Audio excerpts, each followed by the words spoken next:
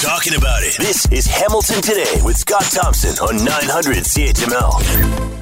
Hey, it's Hamilton Today. I'm Curtis Thompson, Scott's son. The Prime Minister spent the first National Day for Truth and Reconciliation on vacation in BC. Good thing we kids were in school learning the rest of our history. Ted and Diana are in the newsroom.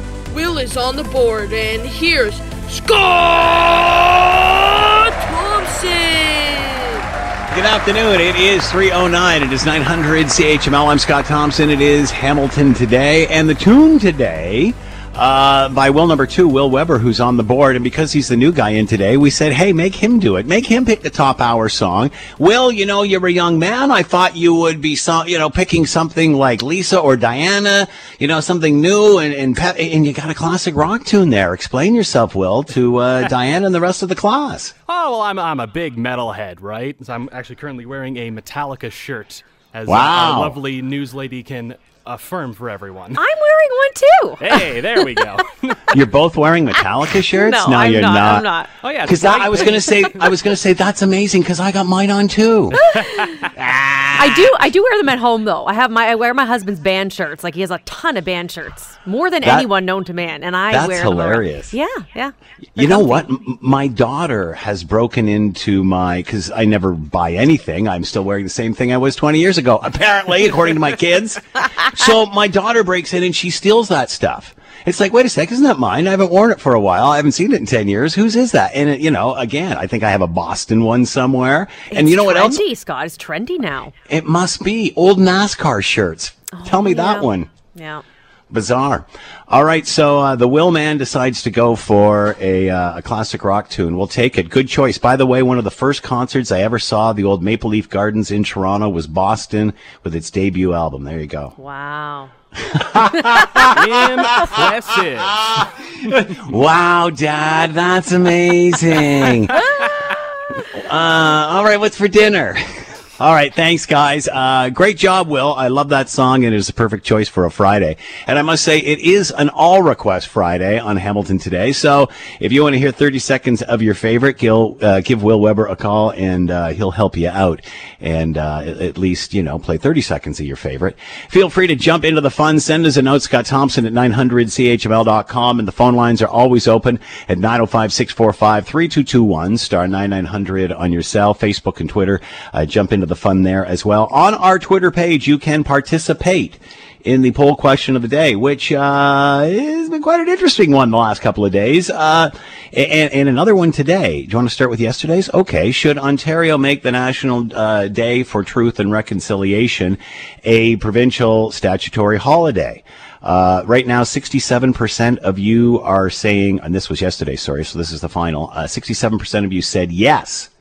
Yes. So, and today's, oddly enough, is the Prime Minister's trip to Tofino, British Columbia on the first National Day for Truth and Reconciliation being overblown. Is it being overblown? Maybe there's some members of Good Morning Hamilton think it is. That'll be interesting. We should poll Good Morning Hamilton compared to Hamilton Today and see what we get on this. Right now, 58% of you are saying no. We picked up on this story towards the end, latter part of yesterday, and I believe it was Global News that broke this story. And Mercedes Stevenson telling us, chasing down the Prime Minister late in the day, and he was supposed to be in a series of meetings in Ottawa. That's what his official agenda had said, but apparently no, he had jetted off to Tofino, BC with the family. And many may say, well, the guy deserves a vacation, but again, it sort of sticks with our poll question from yesterday. Should Ontario be making it a day of a statutory holiday for the National Day of Truth and Reconciliation? And 67% of you saying yes, so everybody can take off. Meanwhile, I was asking my boy about it yesterday. They spent the morning chatting about it and had a speaker come in and said it was pretty cool. So, I don't know. That's the same sort of debate we have around Remembrance Day, is whether it's better to keep it going and stop and pause on our normal day, or should we take it off? And clearly the Prime Minister gave a holiday, but not so we can all pay attention, but so we can get some time by the ocean. And it was fascinating because there was a global reporter chasing him down the beach. Not really chasing, walking behind him. And he kind of kept walking and didn't want to answer the question. And then the big burly guys came in and the recording abruptly stopped. So anyway, I don't care which way you slice this. It's got nothing to do with being liberal, conservative, NDP, Green, or what was it, PPC? I always want to say PPE. That's something else. PPC, and I don't think it matters about politics one iota. This is just a bad thing to do, considering you stand up and meaning the prime minister and just virtue signals and with all of this, whether it's feminism or truth and reconciliation. And then for the very, very, very, very first holiday, you'd think he would be all over the news and all over the country doing various things, kind of like he was the day before the election. But, and then people, what were the other leaders? It's like, the other leaders aren't the prime minister. This is the prime minister. This is one of his main issues, along with climate change and feminism. And where is he? He's not around. So at the end of the day, it is what it is. And again, I don't care what political stripe you're from. This is bad. And I also don't care what political stripe you're from. I don't think this person has the depth. I really don't. I've yet to find an academic who says that he is a smart prime minister. Instead, you get lightweight, vacuous, whatever. But it seems to be all showbiz, all show, no go, all form, no substance. And here we go again. If it's happening now, we're talking about it. This is Hamilton Today with Scott Thompson on 900 CHML. All right. This is a story that you may not even know has been brewing, unless, of course, you've been to an optometrist lately or trying to get your kids to one. It's sort of been an ongoing discussion, debate, and is obviously heating up between Ontario pharmacists and the Ontario government. To talk more about all of this, let's bring in Dr. Sheldon Salaba, president of the Ontario Association of Optometrists, and with us now. Doctor, thank you for the time. I hope you're well. Yeah, thanks. So give us an abbreviated version of what's going on here. It seems as if this dispute's been going on for a while. Give us a bit of backstory here. Sure, I can give you an overview. So we've been trying to work with the Ford government to engage around appropriately funding primary eye care services in the province. Optometry services have been neglected over a 32-year time frame in this province. And we were being paid $39.15 to provide an eye exam in 1989. And in 2021, we're being paid on average $45. We know that the cost to deliver those services without any compensation to the optometrists are around $80. And we're trying to get the government to return to the table and start negotiating with us in good faith. We want them to commit to one of two simple principles. We either want to ensure that eye care services delivered by optometrists are no longer the lowest funded out of all provinces in Canada, or we want the government to commit to actually paying the true operating costs for those services. So what does, and maybe we should clarify this, what does OHIP cover, what do they not, and what is this involving specifically? So we're talking about eye examination services for children, seniors, and adults who have medical conditions like diabetes and glaucoma. Mm-hmm. And so right now, what's happening with those patients? They're not being seen. Is that accurate? That's correct. So we met with the health minister, Christine Elliott, back in November of 2020, and we met with her ministry for the first time in December of 2020. At that meeting, we offered to the ministry to do a cost analysis study with us to determine what those operating costs were to form the foundation of our negotiations. The ministry went silent and we didn't hear from them for 8 months. The budget was delivered in March of 2021. There was no funding announcement for optometry services. So at that point, we put the government on notice that we were going to set a negotiation deadline of September 1st to get them to come back to the table. They still remained silent, and we didn't hear from them until August 5th. We had a brief 2-hour meeting with them there. Then we had 2 days of mediation in the middle of August. Following that mediation process, the government declared that the parties were too far apart, and within 2 hours of the mediation ending, they publicly released an offer and publicized it over the course. So we. Sorry about that. Hang on a sec there, Doctor. You broke up just a little bit there when you said offer. So could you just repeat that last sentence again? Sure, I can. So they provided us an offer inside of a confidential mediation process, and 2 hours after the mediation ended, they released it in media. So decade comes from, and then they offered an 8.48% increase on our existing codes. That tactic is an example of bad faith negotiating, and so services ended up being withdrawn on September 1st. And since we haven't had any communication from the government. And again, you're breaking up just a little bit. So just to clarify, so as of September 1st, you've withdrawn those services for those 19 and under, and then those that are over 65. Have you heard back from government since then? We have not heard anything from them. So we need to return to the table. What we're asking are to commit to. We will work with them and be able to take services as long as they're able to paying those operating costs. How did we get here? Is this just another example of healthcare being neglected for years and years and years, and then a COVID-19 global pandemic brings the weak links to everybody's attention? How did we get here? I think in Ontario, governments have never valued the eye care services that optometrists provide. 70% of the patients that we see in our offices are OHIP insured. There's been no organized structure around negotiations with our profession. And it's gotten to a point where they're exploiting our services to the point where they're only paying half of what it costs for us to actually deliver them. Where do you see this going, Sheldon? I really hope that the public continues to contact their elected officials and put pressure on them to return to the table. Today they are going forward with their administration of applying the $39 million for the retroactive payment.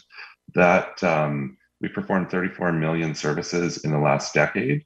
So that results to about $1 a service is what they're providing. They're doing it unilaterally. It's not something that we asked for. It's a waste of taxpayers' money. And we'd really like them to keep it and use it towards creating a sustainable funding system for these services as we move forward into the future. All right, Dr. Sheldon Salaba with us, president of the Ontario Association of Optometrists. The Ontario government and the Ontario optometrists still have not resolved an issue in regard to fee structure. You're going to be hearing more and more about this story as people realize there isn't the service there that there was prior to September 1st. Doctor, thanks so much for the time and insight. Much appreciated. Be well. Thank you very much for having me. Let's have a bit of a COVID-19 update because how about a pill? A pill that you can take that will help you if you get COVID-19. Is it true? Let's bring in Dr. Isaac Bogosh, staff physician, general internal medicine and infectious diseases associate professor, Department of Medicine, University of Toronto, and is with us now. Doctor, thank you for the time. I hope you're doing well. Oh, yeah, you too. Thanks for having me on. So this is a pill. So we should clarify this is not a vaccine. This is a treatment after, I guess, you've confirmed a positive test. Explain this to us. Yeah. So first of all, let's just put the caveat there. There's early data from press release. We don't have the data. Merck makes this. It's a massive pharmaceutical company. They have a clinical trial. This total trial enrolls about 1,500 people. They're presenting data from the first 800 people. They say if people start this pill within the first few days of illness, it can cut hospitalizations and deaths by about a half. If this is true, if this holds up, if this stands the test of time, that's a big deal. I think it would be really helpful. Currently most of the therapeutics are for use in hospital. If this is something that you can use to keep people out of hospital and start pretty quickly after someone has a confirmed infection, we could do a lot of good with something like this. So you said therapeutics, which means not necessarily a cure, like the cold, like the flu, whatever. We can make you feel better, but we can't necessarily cure it. You have to run the course. Is that what this is about? Yeah, that's exactly it. But if listen, maybe it doesn't cure you, but it prevents you from dying. Like, that's pretty good. I'll take that. Or prevents you from getting really sick and landing in hospital. Winner. Like, that'd be wonderful. Like, if you can reduce hospitalizations and deaths by 50%, we're doing something right. I should also note that this was among unvaccinated people. It's not quite clear how this works with vaccinated people, but this is among unvaccinated. And again, listen, most people who are in the business of infectious diseases and epidemiology and hospital-based or clinical medicine saw this and said, wow, that's amazing. Let's see the data. So, if it's true, if this holds up, this will be a big one. So, Ari, we're all amazed at how quickly all of this has happened and how quickly everyone in your business has come together and broken down the silos, use whatever phrase you want, to get to where we are in record time. Are you surprised by this progress that we're seeing with this sort of suggestion, if in fact it works? Or is this just par for the course where we are now with medicine? A bit of both. I mean, it's really interesting to watch the clinical trials that have unfolded, and quite frankly, therapeutics are tough. Like, it's hard to make treatments. Vaccines, not that it's easy to make vaccines. Like, it's hard to make vaccines too, but the vaccines are amazing and impressive, and they work really well. Therapeutics are also challenging. Like, let's just take a step back and think about other respiratory viral infections. The flu. We have a therapeutic that works so, oseltamivir, also known as Tamiflu. Then you think of, there's a million other respiratory viral infections. The list is longer than my arm. We don't have therapeutics for them. It's hard. It's hard to make. And if this antiviral actually works for COVID-19, it'll be a big deal. All right, this time of the year, many are talking about flu shots. We remember during the first couple of waves, no one was sure what would happen with the flu, but it turned out the precautions we were taking to protect us from a global pandemic also kept the flu at bay. What are you expecting this year with the flu? So, the knee-jerk reaction is always, the flu is predictably unpredictable. It is. We'll probably have more of a flu season this year compared to last year, but it probably won't be as normal or as big of a flu season as we usually have. Notice the key word is probably. There's a lot of uncertainty here. There is flu circulating. Of course, it's not as much as before. The masks and the hand washing and the distancing and the working from home really work. The other thing that really works that we don't really talk about that really drives flu rates low is the fraction of international travel or even national travel that's actually going on. Now, there is more this year compared to last, but that also significantly reduces flu transmission on a global level. We'll probably have cases this year. Listen, I think at the end of the day, what do? You get the flu shot, right? We know it's coming out really soon. We know it offers excellent protection. It's not perfect, but it reduces your risk of getting the flu. If you do get the flu, it reduces your risk of having a bad outcome from the flu. It's free. It's widely available. It works. Get the flu shot. Has COVID-19 made us better at creating a flu shot? Because we've always heard that the year after, it's based on the year before, and it's so effective. Has this changed things? Unfortunately, no. But a better answer is, here's an optimistic answer. Not yet. Yeah. Maybe it will. Okay. Maybe it will. Here's why. Maybe we can start to use better technology and use mRNA technology for flu shots. Maybe we can with mRNA technology, you can really create and mass produce vaccines quickly. So you can probably be more adaptable to what the flu strain is going to be and not have to make it months and months and months in advance, knowing that it's going to change along the way. So we probably will get better at flu shots as the years go by, but that benefit is not going to be reaped this year. We've only got a few seconds left on the booster shot. Most of us started getting mass vaccination in Canada around May, June. When do you think we're going to need a booster? I don't know.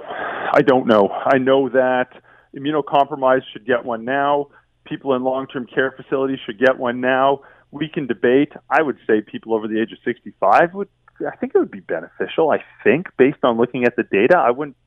But there's a lot of debate in the medical and scientific community about that, but that seems reasonable to me. Well, when does everybody need one? I don't know when, but it's not now. Dr.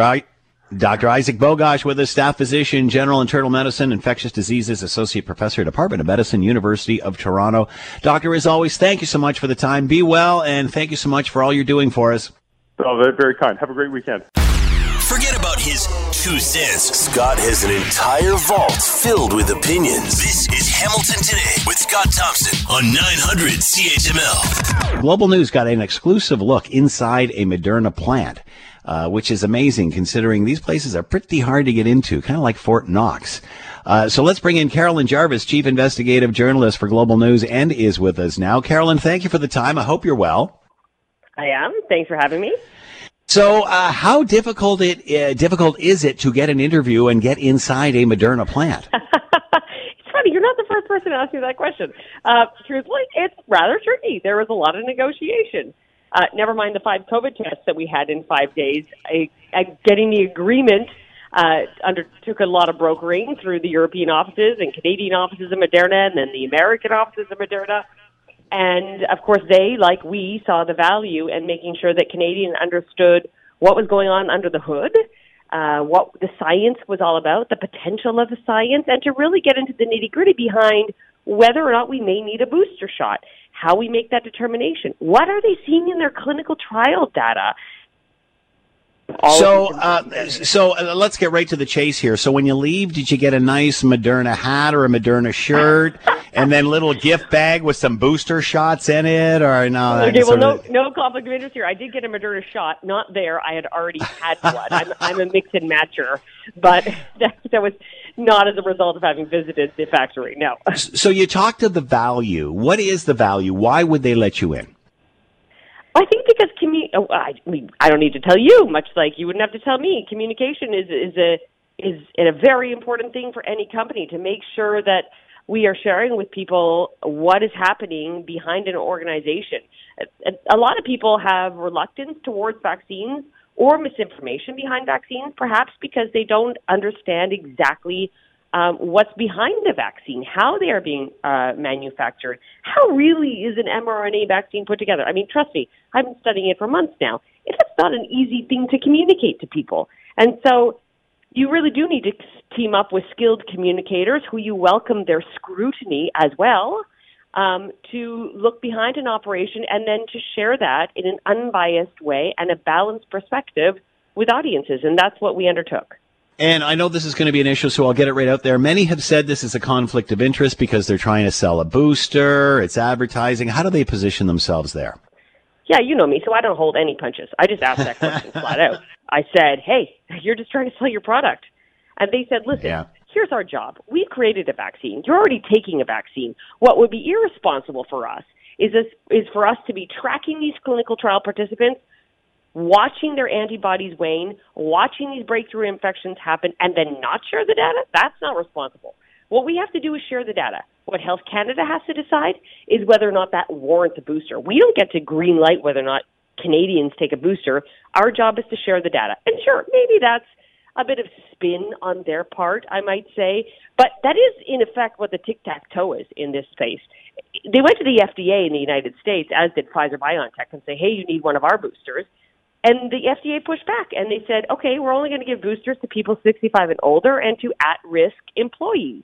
I mean, that's still millions of people, but the FDA, much like Health Canada, said, no, this is what we're deciding to do. We don't want to give a booster for all. What the pharmaceutical companies can advocate is one thing, but the ultimate determination is made by the regulator.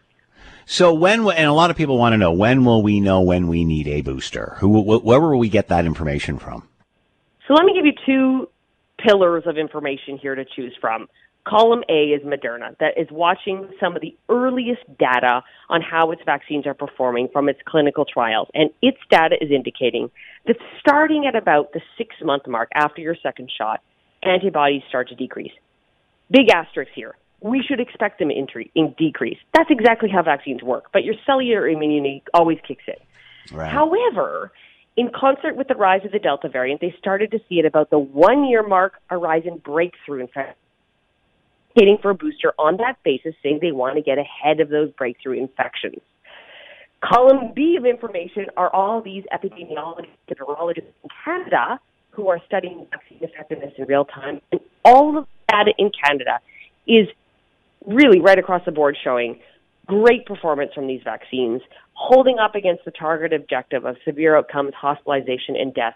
We're talking like in the mid to upper 90s in vaccine percentage effectiveness. So really robust vaccine performance. So the question becomes, do we need a booster today? And I think the science would say, no, we don't. Will we need a booster ever? We just don't know that yet. In America, they got their shots earlier. And in Canada, we spaced out our doses. That was so controversial at the time. But actually what that's proven is that likely we have a higher and more prolonged immunity as a result of the spacing of the doses. So, to translate, it means Canada may not need a booster as urgently as other countries. Wow. There you go. Our shortage actually paid off for us. Any more from Moderna on the 18 to 24 issues and the Ontario government issuing or saying, Ontario Health Table saying more Pfizer than Moderna in this situation? Did they address that at all? Yeah, we were really worried about the myocarditis, pericarditis incidents that we had been some signals of across Canada, and of course, I put the label warning out not too long ago. And so we asked them about that, and they said when they did their clinical trials on booster shots, they did not see any indication of myocarditis or pericarditis, much like they had not seen it in their primary series clinical trials. And they said really that's because it is so rare, and it truly is rare, that's something that will only bear out in real-world data. So they could only tell us what they had seen. It doesn't mean it's not going to happen, but what they could report is that they didn't see it in their clinical trials. All right, Carolyn Jarvis with us, Chief Investigative Journalist with Global News. Make sure you hit the Global website and watch Global News tonight for more on all of this as she ventures into Moderna's plant in Boston, just outside of Boston. Carolyn, thanks for the time. Be well. Hey, my pleasure. You too. The truth and only the truth. This is Hamilton Today with Scott Thompson on 900 CHML. All right, Ted Michaels and Diana Weeks are with us. Will Weber as well around the round table. Before we even get started, because it's a Friday, you know, and pandemics and elections finishing and whatever going on, let's lighten things up just a little bit. And since we're close to the dinner hour, listen carefully to this. This is a sandwich known to all by reputation. For the last 40 years, McDonald's has on and off offered the McRib, which has become a cult favorite for a limited time, which always helps Mickey D's sales. The sandwich consists of a boneless pork patty, which is shaped like a rack of ribs, loaded with barbecue sauce, wrapped lovingly in a bun. McDonald's points to the McRib's social media interest for solidifying its icon status. The McRib is back on November 1st. The most important sandwich of the year. I have eaten the ribs of God. All right. Because it's, around for a limited time, does that make it any better? Ted, you and I are old enough to remember the McRib the first time around. Yes, I didn't have it then. I'm not going to have it. You never tried one? Come on. Never did. Why not? As a matter of fact, boy, I'm going to get in trouble for this one. I have not eaten at that establishment anything from there. It's got to be at least 20 years. I try to eat healthy, as you know. I would be a great science project because I'm convinced that if I did, my face would turn green and there would be all kinds of, stuff coming out. So that's just me. I'm not saying don't. I'm not saying do. But that's just me. So this one, I really can't comment because, as I say, I don't go there. I don't eat there. Scott, can we start a petition to have Ted eat it right around, like we'll buy one, we'll save it for Christmas time. He can eat it, turn green, and then he can be the Grinch. Yeah. I think we should just have an experiment and see how he feels over the course of the afternoon. Oh yeah, you put it on social media, right? And everybody else sees me turn. Yeah, we've got to bring somebody. We got to bring somebody else in for the 5:30 newscast. Yeah, exactly. Ted is vomiting, yes. Your thoughts on this, Diana? Are you a McRib fan? No, I'm with Ted here. I'm not going near that thing. And I probably, I think the last time I had McDonald's, man, I think it was nuggets like 5 years ago or something. Yeah. Yep. But no, like I'm the same. I don't know if I turn green, but I definitely feel it. You know what I think? I think it's, see, you said a very valid point there, Diana. You feel it. And I remember being younger and talking to a salesperson actually at 875 Main Street West. And they were talking about how they can't eat that anymore, that it just da-da-da-da-da. And I swear, once you turn like 40 or 50, something that it's in it, it tastes good for like 20 minutes. And then the next thing you know, you feel like, well, you know how you feel. Well, it feels like I know that my face would feel flushed. I would feel like there's something cold amiss. Sweats. You're confusing this with running the Bay Road race. Well, no, but somebody just snorted. I just snorted. You see? Just snorted. Oh man, on live radio. But no, that's I'm convinced that this would happen to me. So I eat healthy. Lots of Diana's seen me. She's walked by and looked at my lunch and oh, look at that. But so, And see, that's the thing. We eat pretty healthy too. But, I think the healthier you eat when you venture off like that, then it really seems to affect you. Oh, God, yes. Oh. Once again, together, both of you. Yes. So what is your favorite fast food then? What is something that you'll, even if it doesn't make you feel the best afterwards, because, it's not designed for that. So what is your favorite? Mine is, I would say, like something like smoked poutine, like a good takeout poutine, sure. Gravy, cheese curds. I mean, the ingredients are pretty fresh. It's just very heavy. I think that's technically fast food, right? Sure it is. Is pizza considered fast food? Yeah. Yeah, it would be. Well then I'm in. So there's some and establishments. Pizza's great for you. Some establishments that I don't frequent as often because I find that the chains aren't as appealing to me as the mom and pop organizations. Yeah. Mm-hmm. And when they make it, it's like, oh, it's really, really good. But that's my go-to, and I can go to that several times a week if I have to. Remember when pizza restaurants were huge? You just go to places and they just serve pizza. I mean, like Frankfurters, Mother's, some of the other big restaurants like that. That seems to have gone away. Frankfurters used to have these big why do I remember this? Big jugs of beer that you could have with your pizza. I remember that too, Ted. Boy, it was so good. It was so good.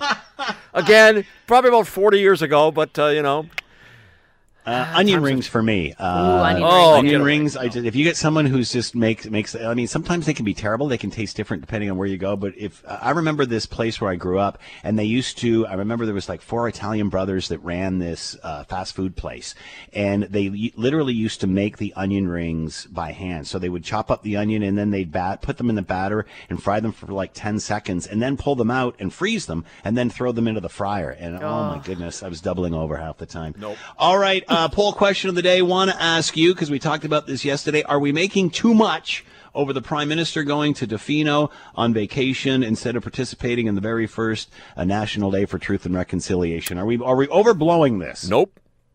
Because when I think now of the Prime Minister, and the first thing I thought of, well, 2 things. A, optics, it does not look good. And B, he looks very elitist. Do what I say, don't do what I do. And when you think of what happened, remember last Rod Phillips went away at Christmas time and everybody got so upset? Yep. How dare you do this? How dare the Prime Minister? He's very good at apologizing for everything that's happened. But now, all of a sudden, he goes, and the story, and kudos to Global News for getting it. It went from the Prime Minister was working in Ottawa, they found out, to the Prime Minister is working in Tofino, they found out, and then they got him, as you said, they chased him on the beach in Tofino. So had they said initially he's taking time off with his family to celebrate Truth and Reconciliation Day and they're going to BC, I don't think there be a problem. But the fact that they're trying to obfuscate this thing and lie? He should have been on every television screen in that orange shirt, going to different, former residential schools. And I think there was something on Twitter as well. There was, a First Nation out toward the BC way. Yep. And they had said something along the lines of, they had invited Trudeau to come, pay their respects to all the children. And I mean, That's a slap in the face. Come on, like, and what gall to do that? I mean, the election just ended. What, he doesn't need the vote now? Like, now he goes there. Yeah, you know. I think a lot of people are thinking that, Diana. Nice I one. hear it. In regard to the Prime Minister, which is the poll question of the day, are we overblowing the Prime Minister buzzing off to Tofino and missing the very first Truth and Reconciliation Day? And obviously the majority of you are saying no. Andrew says this is the one time that the Prime Minister can't afford to offload his responsibility on the Minister of Defense or the Chief Medical Officer or anyone else.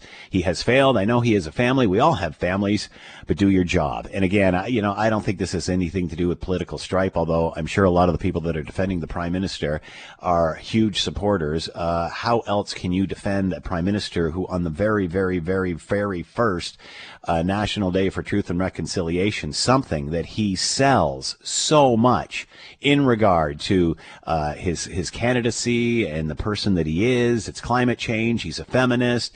He's an indigenous supporter. And to not even be smart enough, to not even be aware enough that you should be there. We did a show yesterday. And, obviously our company decided that we needed people on the air to discuss this. And we dedicated every single guest, every single segment to the National Day for Truth and Reconciliation. Because as I'm designing the show and Liz or Will and I are producing this, we're thinking, we got to do something that's around the day. Otherwise, it doesn't make any sense. Like, here we are on the very first National Truth and Reconciliation Day, and let's talk about the garbage issue, or let's talk about, it just doesn't fit.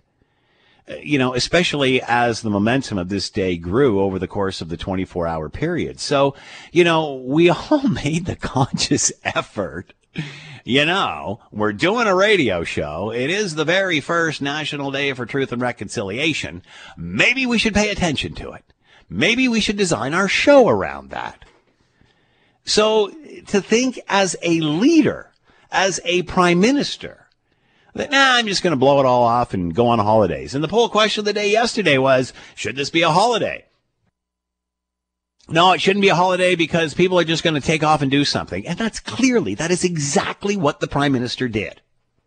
And to me, this has nothing to do with being a liberal, a conservative, a Green, an NDP, PPC, whatever the heck you are. This is nothing about politics. This is about being plain stupid. This is about being so arrogant that you think it doesn't matter. This Prime Minister stands up and he chastises everybody because they don't think or act or do the things that he does or want what he wants. This utopian vision of a rich kid who has never had to put a roof over his head or put food on the table or his kids through education or any of that. And if this is not further proof, this man is a lightweight. I don't know what is. Because to me, it's not about whether you're on the left, the right, you're liberal, you're conservative, you're NDP, you're Green, you're this. Nothing to do with it. This is about a guy who doesn't have a rat's ass idea what he's doing. He's more like his mother than his father. He's a rich kid who fell into the job when the party was in third place because of his name. Because somebody saw the speech that he gave at his father's funeral and said, wow, look how that's grabbing everybody's attention. And off they went.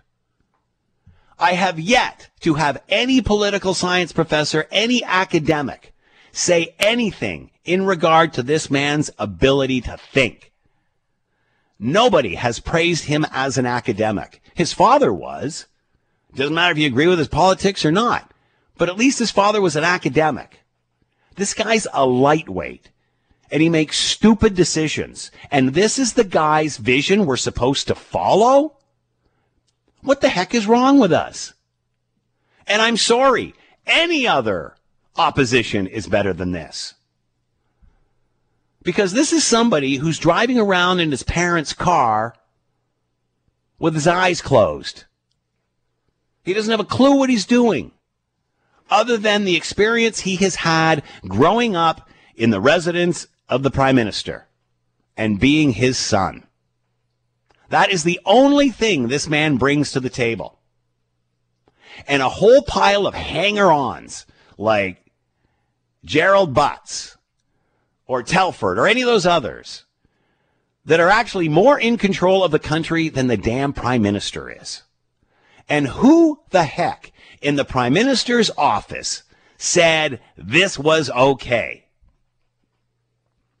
You do not need to be front and center on everybody's television set for the very first day for Truth and Reconciliation. You don't have to be there. Go to the beach. Who said that? Where was someone in the Prime Minister's office that's saying, that's a pretty stupid move, Mr. Prime Minister, considering this is your day? You are the one that pushed for all of this. This is what you're selling. Just like your feminism and everything else that gets people's attention and divides the country. Divides the country. This man is not a uniter. And this action to snub his nose on the very first National Day of Truth and Reconciliation is proof. And I don't care what your political stripe is. This man's a lightweight. Catch up on the news and information you've missed. This is Hamilton Today with Scott Thompson on 900 CHML. Some fascinating information today coming out of the case of Peter Nygard, both with as heading off to the United States on an extradition warrant, also being charged here in Canada. 80-year-old Peter Nygard is being sent to the U.S. for his trial. His lawyer says, though he's agreed to the extradition, he still proclaims his innocence. To talk more about all of this, Joseph Newberger is with us, criminal lawyer with Newberger and Partners LLP, and on the line now. Joseph, thanks for the time. Hope you're well. Oh, my pleasure, Scott. Hope you are too. Thank you so much. Update us on this because it seems to be quite fluid. Obviously, he has agreed. Nygard has agreed to this extradition, but now there are charges here. Do one set of charges affect the other? The fact that this is going on simultaneously.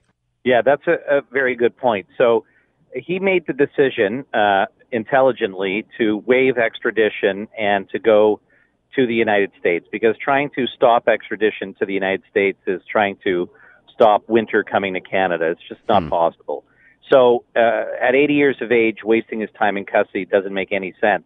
But, along with this decision came the Toronto Police Service laying charges. Now, it's up to the Minister of Justice, so the federal Minister of Justice, to decide should he be extradited at this time, or should he remain in Canada, be sent on a warrant to Ontario so that he could face the charges here and have that process start. I suspect, because the United States started this process some time ago and are very anxious to prosecute him, that what the minister will decide is that he should be sent down to the U.S. for his trial, and maybe there will be some arrangements after that for Mr. Nygard to come back to Canada to face the charges in Ontario. Never mind, there's also possibly pending charges in Winnipeg as well. So there wasn't any advantage for Peter Nygard to leave Canada and go to the United States to avoid the charges in Canada. Eventually, it's up to the Justice Minister what happens next and which charges he faces first. Yes. So again, a good question. So when you talk about an advantage, I would, as an individual who would be accused, I think it's far better for an individual to face trial in Canada than the United States. Canada, in my opinion, has a far better and stronger judicial process and a sense of fairness, and I think trials here are much more fair than in the United States, because everything in the U.S. is tried in the media to such an extent that it's very hard to have an impartial jury. That being said, if he didn't waive extradition, he would be stuck in a process that could go on for years, and the Toronto process could also start, and he would be in custody for such a long time at the age of 80. It makes absolutely no sense for him. So I think this was the only move he could do, and the one that made sense in the circumstances. So why the Canadian charges now? Would he been aware of the Canadian charges that they were pending before agreeing to this? I would suspect that there was, he certainly would have had some knowledge. I'm sure Mr. Greenspan would have received some notice from Toronto Police Services. The fact that they were conducting an investigation, there were complaints made in Toronto, was not going to be a secret. And regardless, I think the decision to waive extradition would have been made regardless of whether these charges were pending or not, just simply because you've got to end one of those processes, which just holds him up. When do you think he will be in the United States, Joseph? Well, if the minister agrees to extradition now, he could be moving as quickly as 30 days. It's not a very difficult decision because his consenting, there's no real submissions to make to the minister. So he may be just speaking with counterparts in Ontario of the Attorney General's office about prosecution. And I think within 30 days or so, he could be transferred to the United States. He still proclaims his innocence. He has a long road ahead of him. Oh, boy. Yeah, he does. Yeah. So the United States is going to be a difficult process. There you will see that, the trial will happen more quickly simply because the U.S. has not a robust system when it comes to disclosure of evidence, and they move things along in a manner which is a little swifter than here, not to the advantage of anybody, frankly, sometimes. But he's going to be facing, an accusation, but he may be facing evidence of a number of other witnesses or complainants. So that'll be challenging, and I'm sure he's going to get some notoriety down there, unfortunately, which may impact his trial process.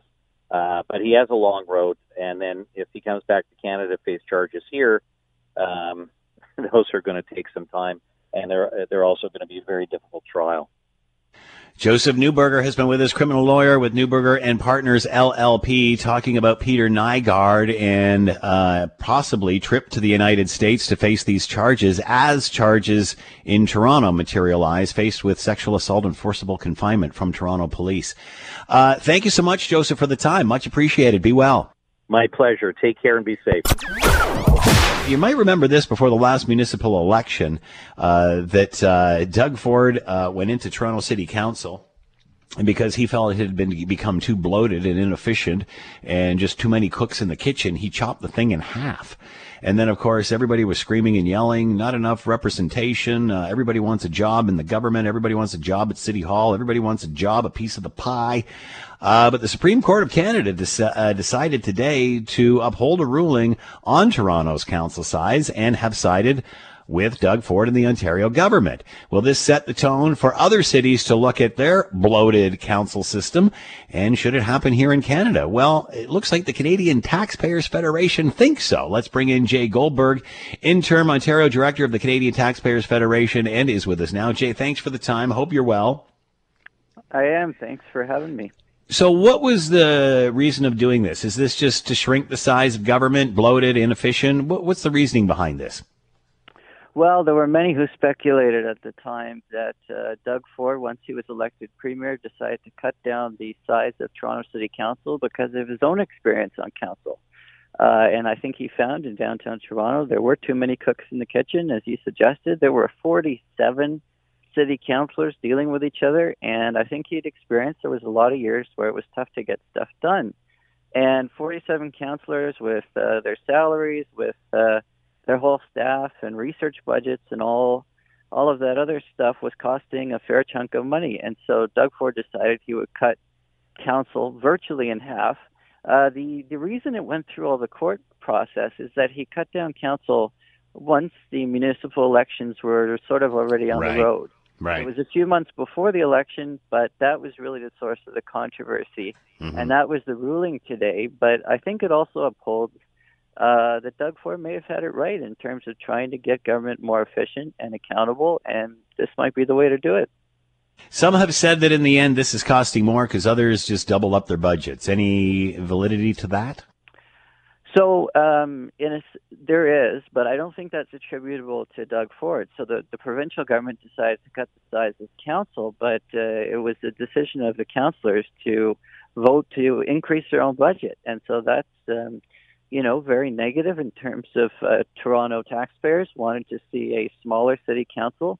And part of the rationale for that was to have savings. And so the provincial government said we're cutting the size, and then the city council went on and said, okay, but we're going to virtually double our budget. So there is justification for that, but it certainly wasn't the provincial government that gave them the extra funds. Is the doubling of the budgets justified, or is that to prove a point that it's not a cost-cutting measure? I don't think doubling the budgets were justified at all. If you look at comparable budgets in other cities, other municipalities, if you look at Hamilton, the budgets are much smaller than they are in Toronto. And I don't think there isn't an economy of scale idea here. If you're having twice as many constituents, you shouldn't have to double the budget. There should be some economies of scale. You could certainly have a conversation about some increase because of the increased size of the riding. But quite frankly, the way it's set up in Toronto, we have 25 city councillors now, but there's 25 MPPs, there's 25 MPs, and so it makes a lot of sense to go according to the ridings. So where do you think this is going to go? Do you think that once another government comes in, this will all be reversed, Jay? Well, what I think is that's quite possible. The opposition was opposed to what Doug Ford did at the time. However, I would say that the new system is working. It's working relatively well. And I think a lot of people would say that, even though Doug Ford may have had, may have been a little problematic to make the change once the campaign was underway, I think there was a lot to be said for the change that was made. I think it was absolutely necessary, and it seems that Toronto City Council has been functioning well over the last few years in the smaller model, which is why I've said that if Doug Ford wants to use the Toronto model as a model for other parts of the province, I think that's a great idea, and I think that we should go forward with that. Are other cities watching that, or is this all the province that's watching this? And will we see, as you say, this used as a template? Right. So it's highly unusual, if ever, for politicians at one level to reduce their size. We saw it with Mike Harris at Queen's Park, reducing the number of MPPs. But the way you're likely to see it would be through the province doing something like what they did with Toronto. However, you probably would not see it in the run-up to municipal elections, so it wouldn't have a court challenge.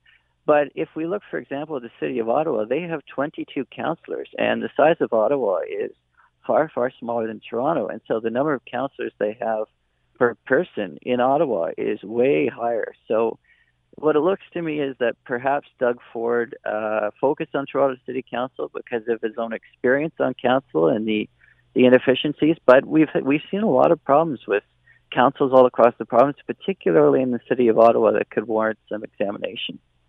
Are municipalities concerned? Are a lot of them bloated? I think of course, politicians are concerned anytime you're talking about reducing their budgets or reducing the number of politicians. But I do think, if we were looking at saving $25 million a year by reducing the size of Toronto City Council. As we said, the council decided to increase their budget to counteract that. But that's certainly something we could hope to see, elsewhere in the province. But there is something to be said for a smaller number of people in council. In Ontario, we don't have at the municipal level political parties. So when you're looking at the Ontario legislature, when you're looking at the House of Commons, we have a lot of representatives, but they largely toe the party line. And so when you're in a situation where you have dozens of councillors, none of whom are obligated to a party, you tend to see a lot of chaos, which is what we saw in Toronto for several years. And so I think when people make the argument that, hey, look, we have a lot more people at Queen's Park around Parliament Hill, I think we really need to keep in mind that in Ontario, we don't have political parties. And so if politicians want to work together and get stuff done, sometimes that means we need fewer cooks in the kitchen. Jay Goldberg with us, interim Ontario Director of the Canadian Taxpayers Federation. They are happy the Supreme Court of Canada has decided to uphold the ruling on Toronto City Council side, siding with Doug Ford and the Ontario government to keep the City Council the size that it is. Jay, thanks for the time. Be well. You as well. Thank you. If it's happening now, we're talking about it. This is Hamilton Today with Scott Thompson on 900 CHML. Let's bring in Scott Radley, host of the Scott Radley Show, and, of course, columnist with your Hamilton Spectator. He is with us now. Scott, thank you for the time. I hope you're well. Always. Yeah, great. How are you? All right, I'm doing fine. Thank you so much. All right, poll question of the day. Are we putting too much emphasis on the Prime Minister missing the very first Truth and Reconciliation Day? Are we blowing this out of proportion? You know, Scott, we talked about this yesterday. When you called, you asked about this yesterday. And, yes. And, you know, as we've learned more and as we've had a little time to think about this, I think we're underplaying this, quite honestly. And I'll tell you why. We are not 2 weeks away from an election when Justin Trudeau, one of the key points he was making was this was an election about leadership, about character, about who do you want leading your country, about the character of the person who was going to be in charge. And it's not that he just missed the Truth and Reconciliation Day, that he was the one, his government, he brought this into play. It's that his office, and by extension him, tried to hide this and lied and said he was in Ottawa having meetings and he was on a plane flying over to have a holiday with his family.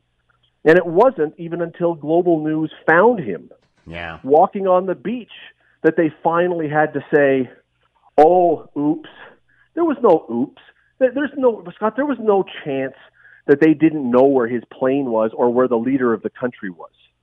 He didn't slip out to go buy a pop at a 7-Eleven. Yeah. This to me, it's not, it has something to do with the Truth and Reconciliation Day. But this is as I say, 2 weeks after an election, we've got a prime minister who looks at the country and says, I can do whatever I want, and what are you going to do about it? I agree with that 100%. I think I've this got away is with blackface. I've got away with SNC. I've got away with this. I've got away with that. You keep electing me. I can do whatever I want. And what are you going to do about it? That's the problem. Yeah, I think this has very little to do with whatever your political stripe is, left, right, political, conservative, liberal, NDP, green, what have you. This is just a lightweight and a complete lack of judgment. And as you said, as he wears this all of the time, whether it's climate change, whether it's indigenous issues, whether it's feminism, the self-proclaimed feminist prime minister, he divides people on principle, and then he takes off on vacation. And to me, I don't care what political party you're from, this is just absolutely disgusting. I mean, I'm not sure how the prime minister's office could have said to him yesterday, this is okay. I mean, I did a show yesterday, and every single segment was on Truth and Reconciliation, because it just didn't feel right talking about COVID-19 on the very first of one of these days. So it just amazes me how he doesn't think the same way that the average middle-class person thinks. He either is frankly dense, and there's no other word for it. He's either dense so he doesn't get why some of the things he does rankle people so badly, like this, or, as I said before, he doesn't give a crap because nothing ever sticks to him and he never pays a price. And look, you mentioned a bunch of things there. Truth and Reconciliation. Called the holiday, blew it off. Climate change. So he flies across the country in his own jet to go and have a holiday. He could have taken a holiday at his cottage in Gatineau or wherever the cottage is nearby there. And I'm not even against him going to these places. It's the preachiness to everyone else. Yeah, he lectures everybody on what to do, and then he does whatever the hell he wants. I know, it's disgusting. The Kokanee grope, the allegation that he once groped a reporter and then said, well, this is a learning moment for everyone. No, it's a learning moment for you. I didn't grope anyone. Scott, you didn't grope anyone. Yeah. Why am I having a learning moment from this?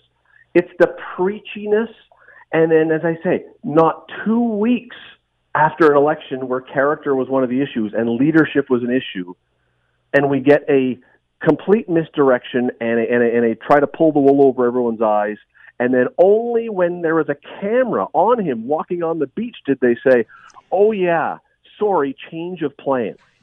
Come on. I mean, and I thought it was quite interesting that he didn't even turn around to talk to the reporter. He just kind of kept walking fast. What's he going to say? I don't know. Really, what's he going to say at that point? Right at that point, he's walking forward going, where's my Secret Service or whatever we call them? Come on, Secret Where's Service. the big burly guy? Yeah, exactly. All right, Scott Radley with us, host of the Scott Radley Show, coming up next, and columnist with your Hamilton Spectator, and I'm sure you're going to hear more on this. As always, Scott, thanks so much for the time. Be well. Thanks, Scott. All right, as always on Hamilton Today, we're going to allow you, the good listenership, to get up on top of the CHML soapbox and have your last word. Yeah, hi, it's Dave. Bring back the McRib. It's right up there with Solent Green. McRib lives!